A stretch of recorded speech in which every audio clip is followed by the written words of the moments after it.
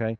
One of the things that Lori is doing, the smaller kids, Delaney and Riley and Blake, are staying with other family members. So basically, she's at home by herself. She will come in all hours of the evening or night. She will grab a bite to eat, get 4 or 5 hours of sleep, and she's right back over at Salou.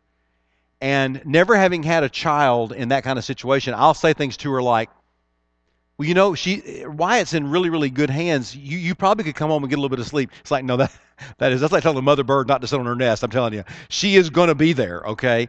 And so one of the things that, if you felt led to do so, I am not going to go to any of you individually, but if you would feel led to do so, she doesn't need big pans of, casseroles or something. It's just basically her right now.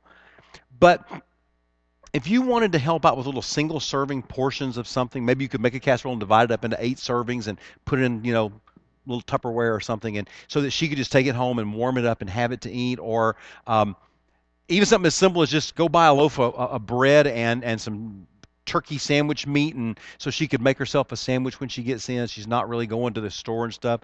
Another option might be if you'd like just to go get her a $10 gift card, like say to Arby's or Burger King, so she could just zip through the drive-thru. Anything that you feel led the Lord to do just to help her in this commuting back and forth. Some of you know, and I don't remember what you call it. What do you call those kind of plans like they have? The little savings account, the little account thing? Where you say it? GoFundMe, okay? She's allowed to use some of that money to help with her commuting costs back and forth. I'm sure she would not be anything but thankful if you want to help out a little bit with gas money, but the GoFundMe account, I think she can use it for that, but she can't really use it for her own food, which is only right. She wouldn't want to. So if there's any way that you would feel led, just call the office this week and say, hey, can I drop by a little gift card, or could you give me her address? I'd like to drop off a little something for her to be able to eat, and just so she can come in and be able to grab something and get some sleep and then get back to Wyatt to be with him. Okay, so keep her in your prayers. Also, if you notice in the bulletin, Alan Waddles is the deacon of the day. Alan decided to take a little vacation at St. Anthony's Hospital. He loved the accommodation so much, and the food was top flight. He decided he would stay there. He was there all afternoon yesterday. They finally found out that he has a case of pancreatitis, and so he is being taken care of. That should come home late today, so keep Alan in your prayers as he's dealing with that. In just a minute, Monty's going to come and pray for me, but just keep Alan and Kay in your prayers as they're dealing with that, okay? I'm sure there are other needs, and just keep Sharon and Sam and me in your prayers as we take a week and get away a little bit and spend some vacation time. We'll be back on Saturday, back in here on Sunday morning. So, Dave, would you lead us in prayer for the offering?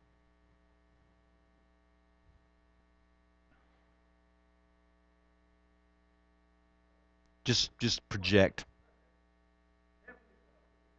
Now, Father, There it goes. in the midst of who we are right now, Father, and I just pray right now that you would just be with us, Father, as we worship you. I just pray, Father, that our worship is acceptable, and I pray, Father, that our offerings would be acceptable as well, Father. I just pray that you would bless them and use them for your good, and I pray, Father, you would also be with the giver and bless them. For we pray all these things in Jesus' name. Amen. Amen. Thank you. Several months ago, I think it might have been back in January, I started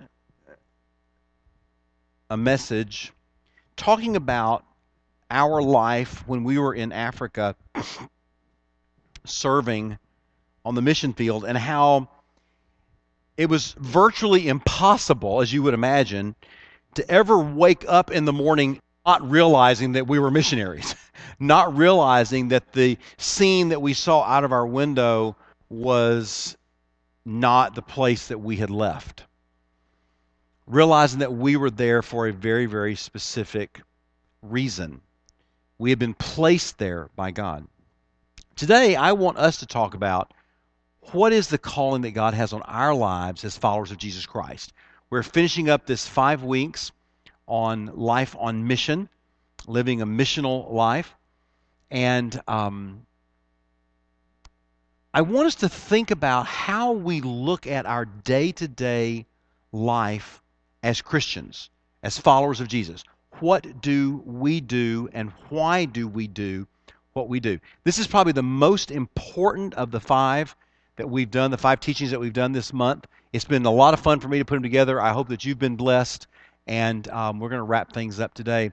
And it's important enough to me that I've asked Monty Johnson, our deacon chairman, in Alan's absence, if he would to come and pray specifically, not just for me, that I would be a clear communicator and a clear vessel, but most importantly, that God's word might be taken and used in such a way that we would be able to hear it and understand it. So Monty, if you would come, I know we just prayed over our offering, but I would just like you to take just a moment and pray for us that we will be open to hear what God wants us to hear him say. Let us pray. Father, we ask you to come down upon us. Open our ears, open our hearts and our minds to receive the message that you have bestowed on Pastor Steve to share with us, to share the gospel that you have written, that we read, and that we need to invoke upon our lives and live within our community and our world with. We ask you, Father, that we break down the walls and we open ourselves up, become vulnerable, to live the life of mission outside of our comfort zone. Give us the strength to do that. Give us the faith to know that you were there for us, to protect us and to lead us. Be with those that are ill. Be with those that are traveling. And give them safety and peace. We ask this in Jesus' name. Amen. Amen. Thank you so much, Monty. If you have a Bible, you can take it and turn to 2 Corinthians chapter 5. If you don't have a Bible with you, you're welcome to grab one of the ones in front of you. If you don't own a Bible or one that you can use a translation that's easy, you're welcome to take one of those with you. That's why they're there. They're there so that you can take it home and have one of your own. I have to be honest and tell you a story about when I was a kid. I'm actually embarrassed to tell you. I think I probably had already graduated from high school, and I got a job working for one of those temp agencies that basically use for kind of manual labor type jobs. You know what I'm talking about? Where you sign up and then they'll call you and say, hey, we need some guys out there for 3 days, doing this or doing that job, and I was young and strong and pretty dumb, and so I said, yeah, I can do that. And there was a new La Quinta Inn being built. They just finished it up. They were cleaning it up and getting ready to open it up, and they wanted 3 or 4 young men that didn't have a whole lot of experience, but could just go through there and just kind of clean it up, just police it, just get it ready so that when they opened in a few days, they would it would look nice. And so I took the assignment and drove out to where the new La Quinta Inn was, and the guy said, "Okay, guys, there were 3 of us." He said, "I want you to get out there and just start kind of sprucing things up." And he walked away, and I started following him. I said, I felt like one of those guys in Monty Python. Kind of followed him. So what is it you want me to do? He said, well, just go find some things to clean up and do what you can and just get it looking nice. And I said, well, okay. So I worked for about 10 or 15 minutes, and I picked up a couple of pieces of trash, and I found a broom, and I swept a little bit, and I looked around, things looked fine to me, and so I thought, well, I don't know what to do next, so I'll just sit down. So I just sat down, and about 45 minutes later, he came, and not probably being a deacon in any local Baptist church, said a few things to me that amounted to, what are you doing just sitting there? And I said, well, I finished what you told me to do, and I didn't know what else to do, so I decided I would just sit there. He said, he literally, for those of us that are my age and remember when, he literally grabbed me by my ear and pulled me up into a standing position, all 148 pounds of me at the time, can you believe that? All 148 pounds of me, and lifted me up and said, boy, if you want to get more than 2 hours worth of pay, you better go find something to do. This is a big compound. There are things to do. I guess the bottom line was I didn't really understand what work really was. I had been if you know, they used to call them pages in the library. I was one of those people after school, go to the public library and reshelve books that had been turned in and make sure they were all in order and make sure there was ink on the ink pad and stuff like that. I just worked a simple after-school job from the time I was 15 until I graduated from high school. I had never really gotten out and had to kind of be a self-starter, as it were. And I didn't know what it meant to work. And believe me, a few sore ears later, I began to figure out, if you don't want to get in trouble, you better go find something to do, because they're not paying you just to sit. Okay? Well, you know what? In many ways, the same thing is true in our spiritual lives. The minute that you surrendered your life to Jesus Christ, last week I asked, once you repent, which means turn from following your own way and turn toward following God's way, and accept what Jesus did, believe that He gave His life for you, are you done? And the answer was absolutely not. You're just getting started. You have a life of pursuing Christ. And one of the job descriptions that He gives us, one of the titles that He gives us is missionary. You become a missionary. Just like when Sharon and I were on the mission field. God plants you in certain places, in certain settings, and He wants you to be busy. And just like with me at La Quinta Inn, if you just sit down and say, well, I guess when He has something He wants me to do, He'll let me know, He's going to grab you by the ear and say, what are you doing? I put you here to get out there and see where you can find some dirt and get it cleaned up. Do your job. You are a missionary. And so many of us get this idea that we get our ticket to ride, and then we just sit around and wait until it's time for us either to go home to Jesus or He comes back to whatever, and we don't realize the fact that there is work for us to do. There is a job, and our job is to be missionaries. Can you imagine somebody going to Africa and they come off the field after 4 years, and they say, well, what did you do during your 4 years? Well, we drank a lot of tea and kind of just enjoyed looking around and ate some different kinds of food and got our house all nice and clean and pretty. And, well, did you tell anybody about Jesus? Well, no, we never really kind of got around to that. I don't think. We just kind of enjoyed where we were, getting used to things. And I hope that you would think that that's not what you put your money in the offering plate for missionaries to go and do, is just sit around and enjoy drinking tea. They're supposed to be out there getting to know people and building relationships and helping people understand what it is to be a Christian and then having a chance to share the gospel with them. Well, the same thing is true for us every single day of our lives. Let me let you look at this passage from 2 Corinthians chapter 5. It's verses 16 through 21. I'm going to invite you to stand with me if you would, and we're going to read these verses together. 2 Corinthians chapter 5. Verses 16 to 21.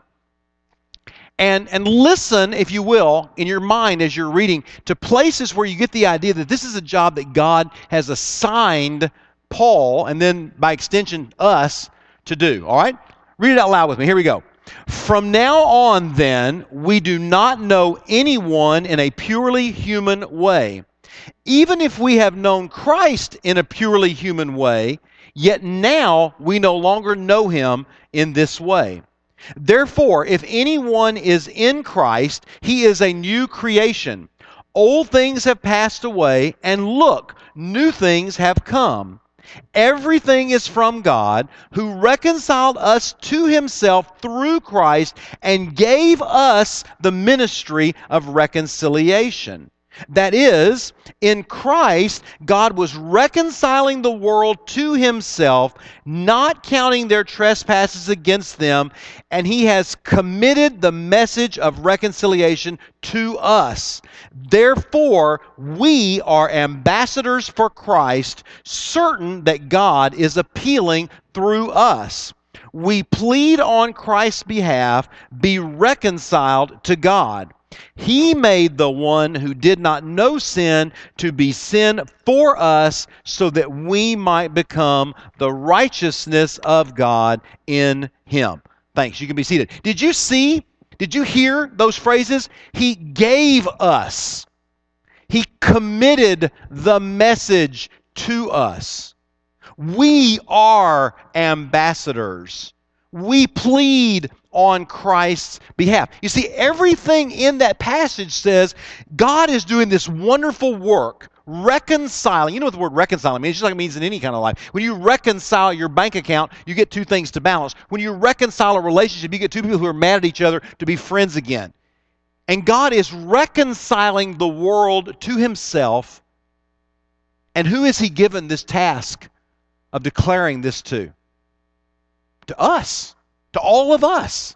We have been given this task. And that's exactly what a missionary does. They go out on a mission. We go out with this idea that we have a task. We have been placed in a certain place, in a certain job, in a certain home, in a certain organization, on a certain team, in a certain setting, so that we in turn can be missionaries, plain and simple, to the people that are around us, sharing this message. So what I want to do in just these few minutes we have together, I want to share with you 4 missionary practices for practicing missionaries. I want you for just a minute to say, okay, Steve, assuming for the next 24 minutes that what you're saying is true, what should I do if I'm going to be a missionary for God? Okay, you do the exact same 4 things that Sharon and I try to do every day that we were in Tanzania. Number 1, the first thing we have to do is we have to identify. What do we identify? Okay, well, let me explain. Every one of us has neighbors. Now, some of them are your geographical neighbors, the people that actually live in the next apartment or next door or right across the street. But we also have other kinds of neighbors, people that we interact with on a regular basis. And some of them are natural neighbors. Some of them are neglected neighbors. The natural neighbors are those kinds of people that have the same socioeconomic background, probably similar education, similar lifestyles, similar activities, similar extracurricular things that they do. And it's easy to get to know them. Probably, depending on the neighborhood where you live in, most of the people that live around you are probably a lot like you. Okay? If you live in an apartment, probably most of your neighbors in apartments have similar, economic, social economic, those kind of stuff. Not always, but a lot of times. And a lot of people that you work with are probably similar, and they're fairly easy to make friends with. They're pretty easy neighbors. But then there are the neglected neighbors. Those are the people that Jesus in Matthew chapter 5 talked about as being the least of these. You remember that phrase? Jesus said, I was hungry and you fed me. I was sick and you helped me to get well. I was naked and you clothed me. And they said, well, when did we ever do any of those things to you? And he said, when you did it to one of the least of these, you did it to me. That's our neglected neighbors. They're the people we tend not to choose to be around. Oh, they're still there. Waterloo is not that big of a town, okay? Freeburg, Smithton, New Athens are even smaller. But they're there. But they're the kind of people that we may see them, but we don't really interact with them. But you know what? Guess what? They're our neighbors too. You remember the story where the man said to Jesus, well, who is my neighbor? And Jesus told the story about 2 men who would have never met, except for the fact that one of them was in a crisis. A Jewish man and a Samaritan man. So our neighbors are sometimes the natural neighbors, sometimes they are the neglected neighbors. But our job is to identify all of our neighbors, both neglected and natural, who need to hear the good news of Jesus Christ. Now, in Bible study this morning, I talked about the fact that does not mean that you have to try to determine whether this person is already a follower of Jesus or not. Okay? You don't necessarily have to be, super spiritual. Well, I think this person is not a Christian yet, or I think this person is a Christian. I won't talk to them, I'll talk to this person. Listen, every one of us in this room who are Christians have had times when we were just as broken as the most lost person we know, haven't we? We've had times when we were broken. We've had times when we have fallen into sin, fallen away from God. So even if a person is a Christian, if you sense that they need to hear that Jesus died to forgive them of their sin, even if they've already asked Jesus to be their Savior, maybe they need to understand that Jesus also died for this sin that I'm in right now. He will forgive me if I will confess it to Him. They need to hear it too. So what you do is you make yourself a list. You identify those people, those neighbors of yours who, as best you can tell, need someone to tell them God loves you. He wants to forgive you if you'll just get your life in line with Him. That's the first thing you do. Just identify them. For your natural neighbors, it's relatively easy. The guys you play golf with or that you go play tennis with, the people that you're in the same club, your kids are on the same ball teams, you listen to the way they talk, you hear them, what the same things they say, you say, boy, those people, that particular lady, she has got, she really, really needs someone to share the good news of the gospel, the good news about Jesus with. So number one, you identify them. The second thing you do is you invest in them. Because one thing that I want to make sure you understand, listen very carefully. This is not only narratively true from me, I think that statistics show it more than you may realize. Many of us in this room, right now, many of us are here, we're with friends, we're here together, but for the most part, we are lonely.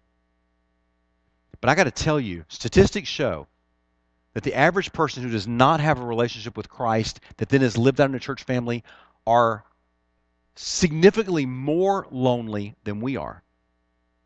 Now, they may act like they got together. They're at the bar every Friday night. Maybe they're by the bar every night. I don't know. And they're out doing other things. But deep down, because of their brokenness, they live very isolated, insulated lives. They don't open themselves up to other people. And these people are very lonely. They want real, meaningful friendships. Now, that's not every single lost person. Don't get me wrong.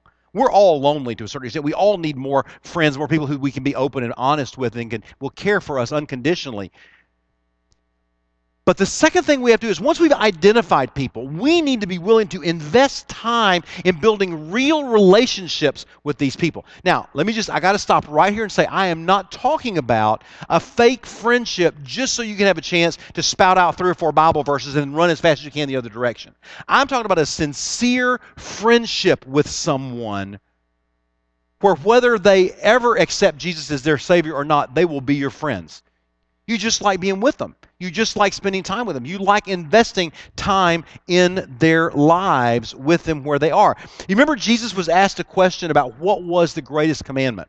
And in Mark chapter 12, Mark's version of that encounter, Jesus says this. This is the most important, Jesus answered. Listen, Israel, the Lord our God, the Lord is one. Love the Lord your God with all your heart, all your soul, all your mind, all your strength. And the second is love your neighbor as yourself. There is no other command greater than these. Do you notice how inextricably linked your love for God and your love for your neighbor are? Now here's the hardest thing I'm going to say to you today.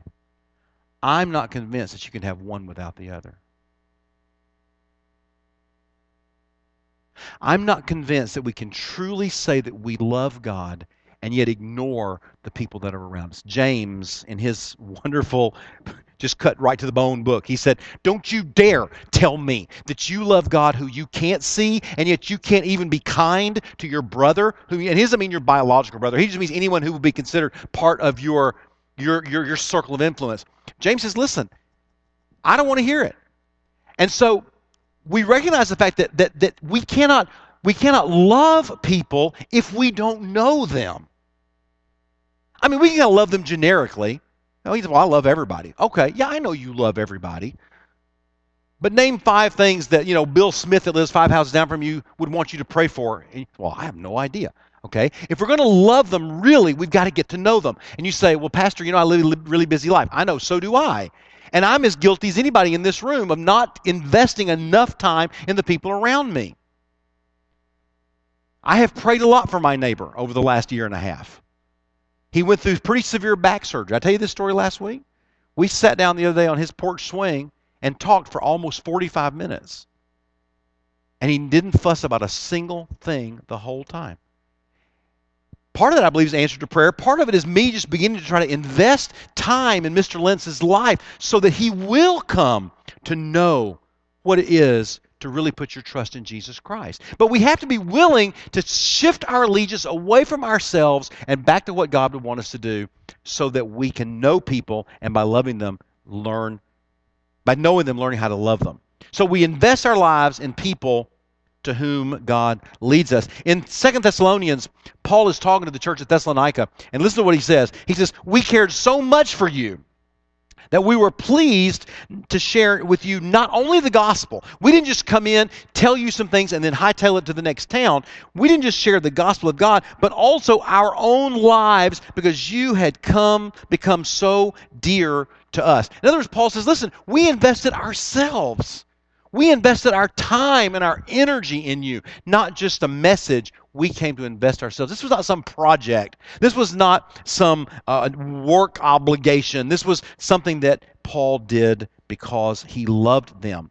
Third practice is to invite. Eventually, we need to invite people to have the same relationship with Jesus that we have. And there's any number of ways that you can do that. If you're walking along with someone and they don't trust Christ and you do, I can almost guarantee you won't have to say a word. Eventually, they're going to start asking you questions. You start talking about your church, how much you enjoy being there. You talk about the things we're doing in worship, how we're going to have this combined worship for the summer. You talk about something you learned in a Bible study group. You talk about the prayers of somebody's prayer. Eventually that person's going to say, well, you must be a really religious person. He said, well, no, not really. I love my church and I love God. I love what Jesus did for me. And I'm glad that so many of the things that used to worry me so much don't worry me anymore. And they're going to go, boy, well, I wish I had that. And if the fire alarms don't go off inside your head when you hear that line, then you're dead. And you say, well, let me tell you what I did. Let me tell you about my brokenness. And then you begin just telling your story. And they may right there say, boy, what do I need to do that? Or they may go, well, that's very interesting. And then you just pray for them. You've done your job. You were the witness on the witness stand. Remember last week, the courtroom example? You're just the witness on the witness stand. You shared your testimony. Now you're done. Until the next time they ask you a question. But we have to eventually invite them to the point where they are confronted with the need to do the very same thing with their lives that you did with yours, and that was to surrender it and let Jesus Christ be in charge. You remember in Matthew chapter 5, in what they call Jesus' Sermon on the Mount, he says these famous words. He said, you are the light of the world. A city situated on a hill cannot be hidden. No one lights a lamp and puts it under a basket, but rather on a lampstand, and it gives light for all who are in the house. In the same way, let your light shine before men, so that they may see your good works and give glory to your Father in heaven. Did it ever dawn on you that there has never been a city with a population of one? No matter how hard you try, you can climb on a mountain and say, I am a city. I am the mayor, I am the chief of police, I am the city clerk, I am a city. No, a city implies the fact there are a group of people who have gathered together to live together, and that city on a hill sheds its light. So spiritually speaking, what is the city of God? You're sitting right in the middle of it right now. We are a city. Every one of us are citizens of God's kingdom, but also of this local city, spiritually speaking, that is sitting on a hill. And so part of inviting people is inviting them to come and just see what life is like with people who have put their trust in Jesus Christ. They need to see both the similarities we have with them and the differences. We often want to focus on the differences, but you know what? There's a lot of things we have in common with our lost friends. Same kinds of jobs, Cardinal baseball, raising kids, trying to get them into college. So many things we share in common. The big difference is, where is our primary focus? Ours is on God, theirs is not. I've told you so many times, those of you that have been in this church family for a while, you've heard me over and over talk about the Celtic Christians in the early centuries of the church. What the Celtic Christians would do, amazingly enough, by the 5th, 6th century, the Roman church, which wasn't the Roman Catholic Church back then, but the Roman church already had a list of principles. And they would go into these villages and they would read off these principles. And they would say, do you agree and do you believe these things are true? And if they said yes, they say, okay, good, you're a Christian. If they didn't, they say, okay, we're going to drown you. Okay? Or stab you with a sword or something like that. So the Celtic Christians told the Roman Christians, you know what, you can just keep your list. We're fine. We're good. And what did they do? They would go to the most pagan villages they could find. I mean pagan. I mean like child sacrifice pagan. These were people who were just horrible pagans. And they would create this little enclave right in the middle of that village. And they would start to live among them. And these pagans would watch them. And they would mutter these little words before they would eat their food. They would mutter these little words in the morning before they went out to the field. They would mutter these little words before they would go to sleep at night. And these Pictish people would say, wow, these guys are pagans. They don't even do any child sacrifices. They must not believe in God at all, And then they would begin asking, so what is all this muttering you're doing? Well, we're just talking to our God. Well, tell me more about your God. They'd say, okay, just come and walk with us for a while. And they would work together in the field. They would work together in the dairy. They would work together doing other kinds of things. And as they began to walk with them, day by day, week by week, they began to say, so you talk about this Jesus. You had this cross. What is that all? And they would begin just talking about that. And they would literally see whole villages come to Christ. Because they just lived out their lives in the midst of what? A lost world. Are we not a city sitting on a hill right here at 320 Covington Drive? Are we not charged to go out and invite people? But you got to remember, just because we invite them to church, that is not really the same thing as inviting them to Christ. Sooner or later, we have to invite them to make a personal relationship, to have a personal relationship with Jesus Christ. You remember what Jesus said in Luke chapter 10? He said, the harvest is plentiful and abundant, but the workers are few. Therefore, pray to the Lord of the harvest to send out workers into his harvest. And then he says, now, go. I'm sending you out just like sheep among wolves. Now, that's kind of scary. Not as sheepdogs among wolves, just as sheep. Vulnerable, but I'm sending you out.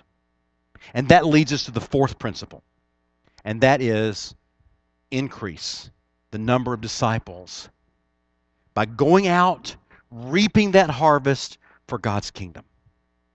You see, what we do in our lives is we just get out there where we live, where we work, where we play, and we just tell what's happened in our lives. Live out our lives. We identify people that need to hear about how God can heal their brokenness. We begin investing time and energy into building relationships with them. We invite them to come and watch how we live, both individually and as a group. And then eventually we come to the point of increasing God's kingdom by leading them to the point where they want the same thing that we have in our lives. And let me tell you, there's not a one of us in this room that can do that job by themselves. We live in a town of almost 10,000 people. Statistically speaking, 8,000 of them have not stepped foot across the threshold of a church in at least 5 years. So by most accounts, they probably are not Christians or not committed Christians. They have fallen into the brokenness of their sin. This church, we could have 10 First Baptist churches, and it would be hard for us to reach all 10,000 people in this town. That's why it takes all of us working together. And so Jesus has promised that he would go with us into our little circle of neighbors, and he would walk with us and give us the courage that we need and the words that we need and the energy that we need to say what it is, and also that we as a church family will scatter together and go and then bring people in so that they can hear the word that God wants them to hear. You see, your life, if you're a Christian, at some point in your life was radically changed by the good news of Jesus Christ. And let me tell you, in my life, and hear this carefully, I'm not speaking theologically, I'm speaking practically. In my life, it was not when I first became a Christian. I'm one of those that was brought up in a Christian home. I prayed to receive Christ when I was about 8 years old, baptized when I was 9, never robbed a bank, never smoked a joint, never, I was a pretty good kid, okay? So for me, the radical change that the gospel wasn't when I first became a Christian. It was about, we've been back in the States 12 years. It's probably about 18, 19 years ago. When as a Christian, as a missionary, I had fallen into the brokenness of sin. I was so broken I didn't even recognize myself, and neither did anybody else. So finally someone was bold enough to come and say, what has happened to you? And someone began pouring back into my life the truths of the gospel. The truth that Jesus Christ died for the sin that I was in right then as a Christian. And that I could confess those sins and abandon those sins. And God would forgive me and restore me and heal me from my brokenness. You see, brokenness isn't just about being lost versus being saved. Brokenness is something about being in line with God's will, in sync with Him, and not being in sync with Him. Peter says, once you were not a people, now you are the people of God. Once you had not had mercy, now you have received mercy. So if you have been radically changed, if your life has been transformed by the power of the good news of what Jesus Christ did for you at the cross, our job now is to go boldly out into our own worlds and help others to be changed just as radically by that same gospel. And here's how you do it, very simply. You're standing in line at the Burger King, or you're sitting in the break room where you work, or you're standing at the fence watching your kids have football practice, and somebody says, "Did you see the news last night? Are you kidding me? This man and his wife, I think it was, were convicted because they took their autistic child and put him in a cage." What kind of people would do that? I can't even imagine someone that would be like that. Oh yeah, but you know what? There's a lot of that kind of stuff goes on all the time. It's crazy where our world is. And you say, it's interesting because what's so funny about it is you see all this brokenness around us and you just scratch beneath the surface and all of a sudden you see there's still tremendous beauty in our world. I mean, it's amazing how we can live in a world that can be so beautiful that a young couple can come together and love each other absolutely unconditionally and come together as a husband and wife, or the beauty of the face of a newborn baby, or things in nature around us, and there's this beauty, and yet there's so much brokenness. And you know what's interesting is, at my church, we've been talking about the fact that the Bible talks about that very thing, about that dichotomy between beauty and brokenness. And what I've learned is the fact that God had a design when he first created the world. He wanted to be in a relationship with all of his creatures, including us. He wanted to have an intimate, moment-by-moment relationship with us. But the problem is that every one of us chooses at times to do what we want rather than what God would want us to do. We make our own choices and we don't do what God would want us to do. And there's a word in that for the Bible. The word is called sin. And sin really simply is not just doing bad things. Sin is when I choose what I want instead of what God wants. And because of that, the relationship with God gets broken. And we see this brokenness. And we recognize it in the world. We recognize it in our own lives. And so what we do is we try so hard to do anything we can to restore that. We get material things, fame, power, sex, whatever, to try to heal that brokenness that we feel, but nothing ever works. We just feel empty in and of ourselves. Well, just because we've broken this relationship with God doesn't mean God's given up on us. His design is still the same, that he wants to have a relationship, an intimate relationship with us. And so what he did was he sent Jesus Christ, who paid the penalty for the sin that we had committed. He took upon himself our punishment. And what he asks us to do is to stop following what we want and start following what he wants. The word the Bible uses for that is to repent. It just means to change your allegiance from yourself to God and believe that what Jesus did was really for you. And then once we do that, once we accept what Jesus did, we can begin to see our lives recover from the brokenness that we feel. Oh, listen, the world around us is still going to be broken, but we begin to find that we can live God's design for us. We can have an intimate relationship with him, and then we can pursue a relationship each day that helps us. Now, I wish it were always that simple. Just grabbing a piece of paper, standing there by the fence while your boys are playing football, and draw those 3 circles and do that. Sometimes it is that simple. It's just a matter of telling your story. You may have to say, you know what?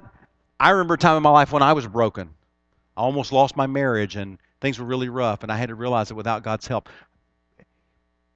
All this is a way to have a conversation. But the bottom line of it is that once we identify and begin investing time, now my mic goes off. It must be a short in it. I'll stop sitting down. Every time, I'll never sit down again. Sat down, fell asleep. Every time we take the time to invest in the lives of people, God is not going to say, that's really nice. I think in 10 years I'll give you a chance to say something. No. He's not going to wait that long. He's going to open that door of opportunity so that you can begin to pour some truth. It may be your story of brokenness. It may be your story of how God changed your life. It may be your story of the day that you recognize that God had a better plan for you than you had for yourself. It doesn't matter. This is not some little mechanical thing that you have to walk through step 1, 2, 3, 4 and then pray a prayer. This is about us as Christians finding a way just to have a conversation with people and talk about what's so important to us in our relationship with Christ.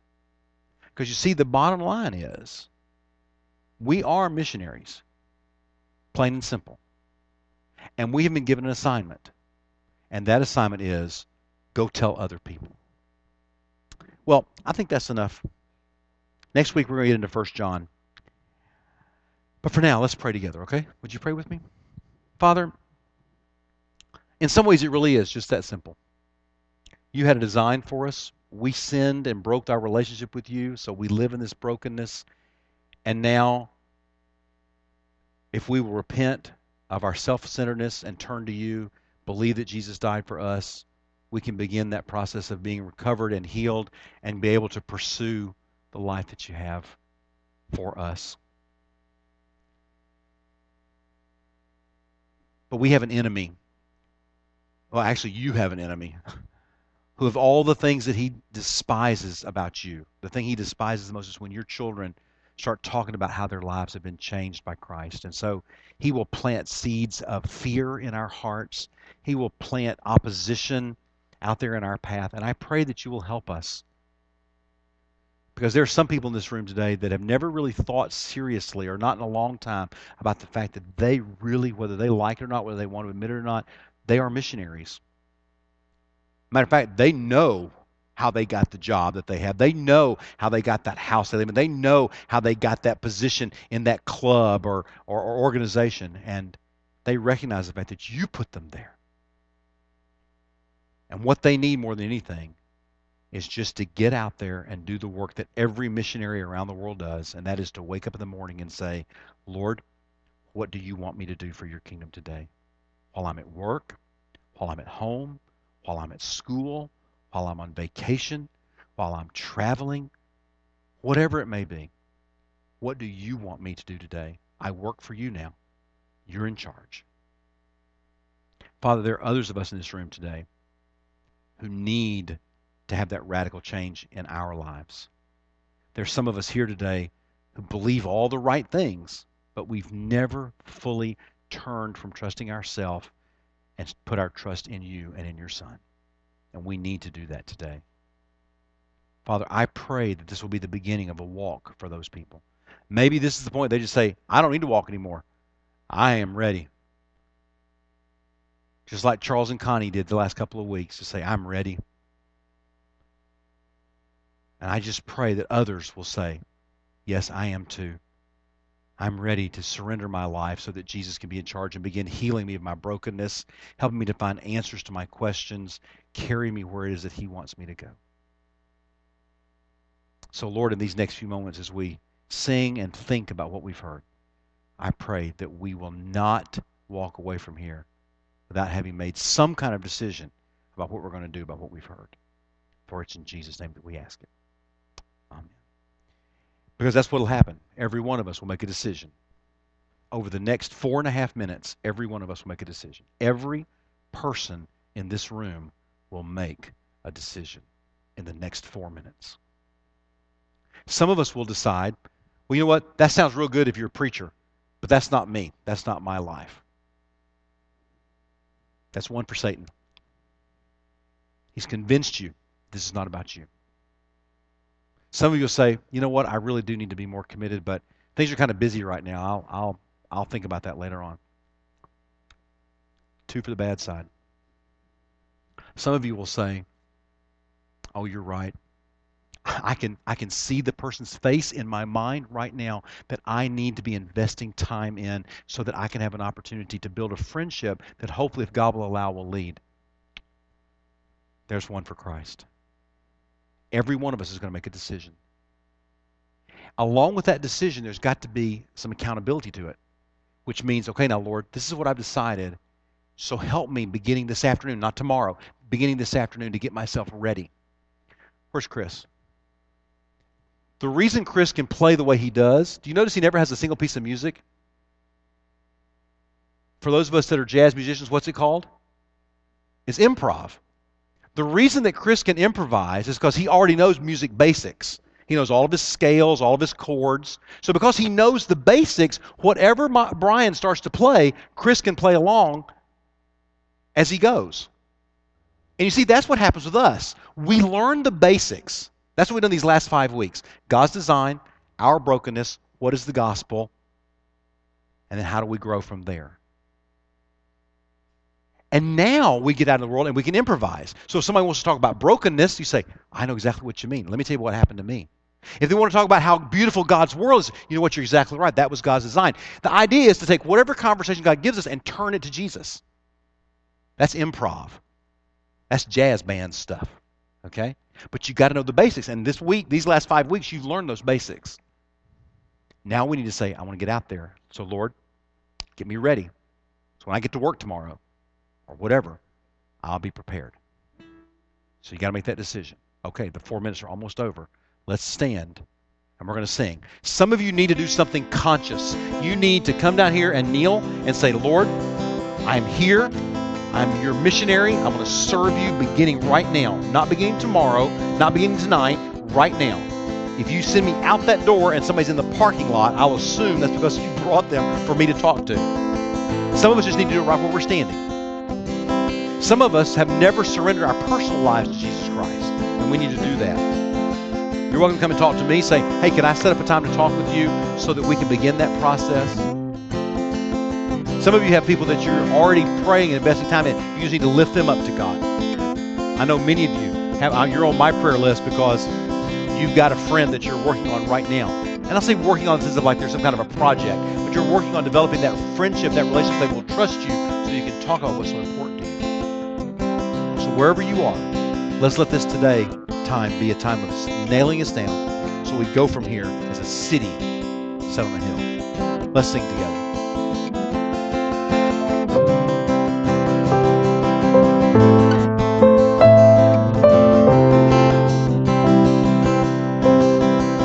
Believe in the sun. I believe in the risen one. I believe I overcome by the power of His blood. Amen.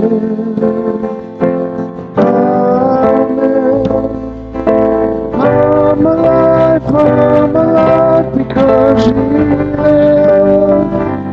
Amen. Amen. Let my song join the one we never heard because He lives.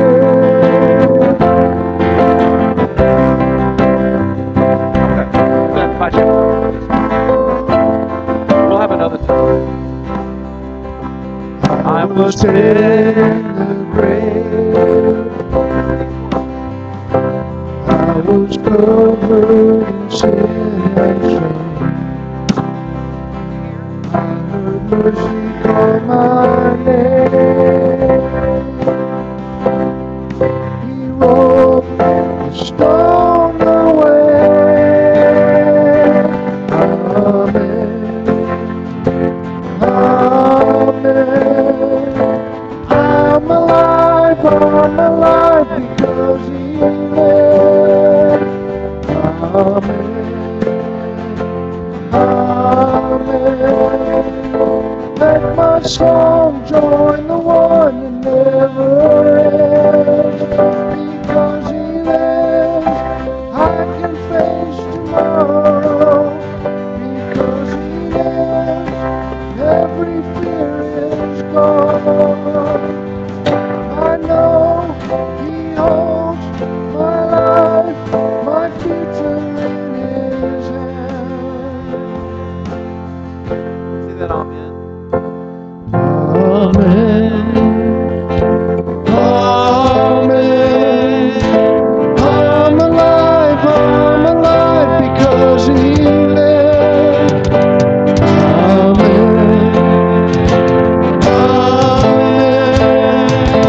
Let my song join the one that never ends. Amen. Amen. I'm alive because He lives. Amen. Amen. Let my song join the one that never ends. Because He lives. Because He lives.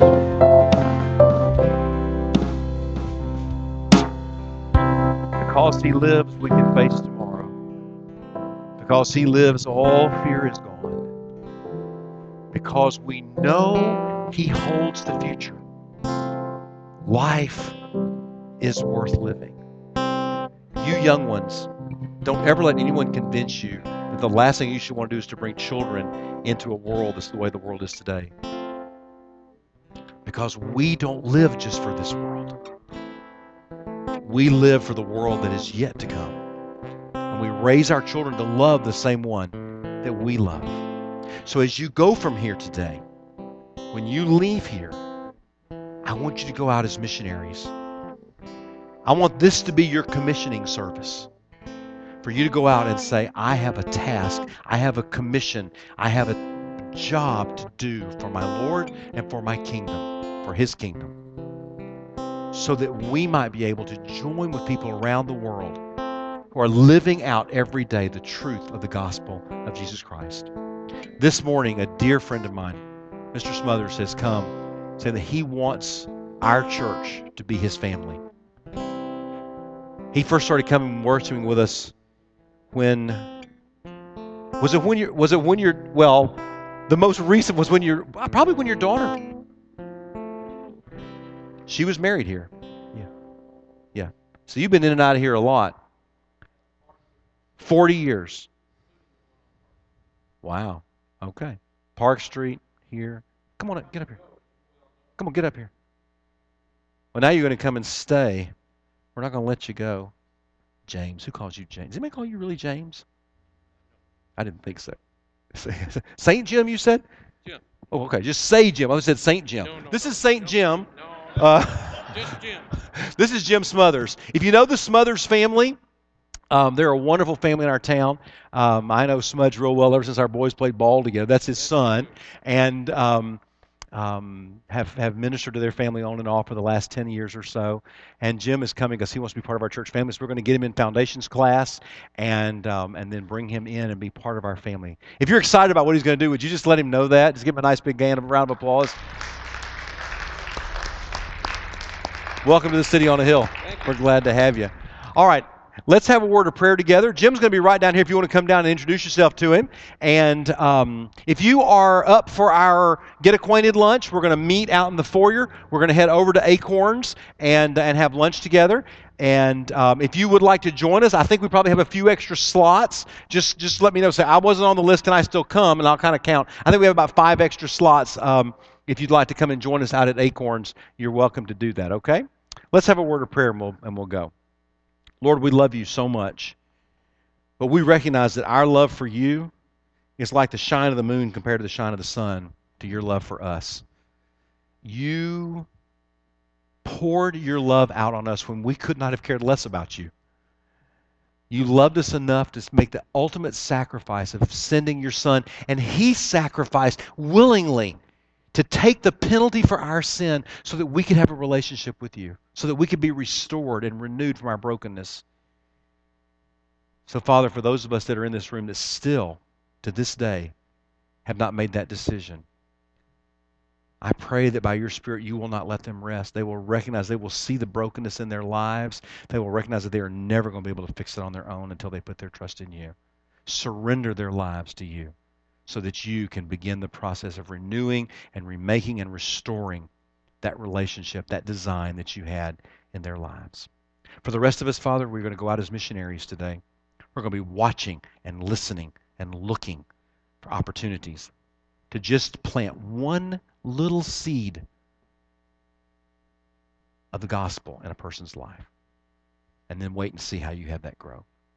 So, Lord, be with us as we head out. Keep us in your care, we ask in Jesus' name. Amen.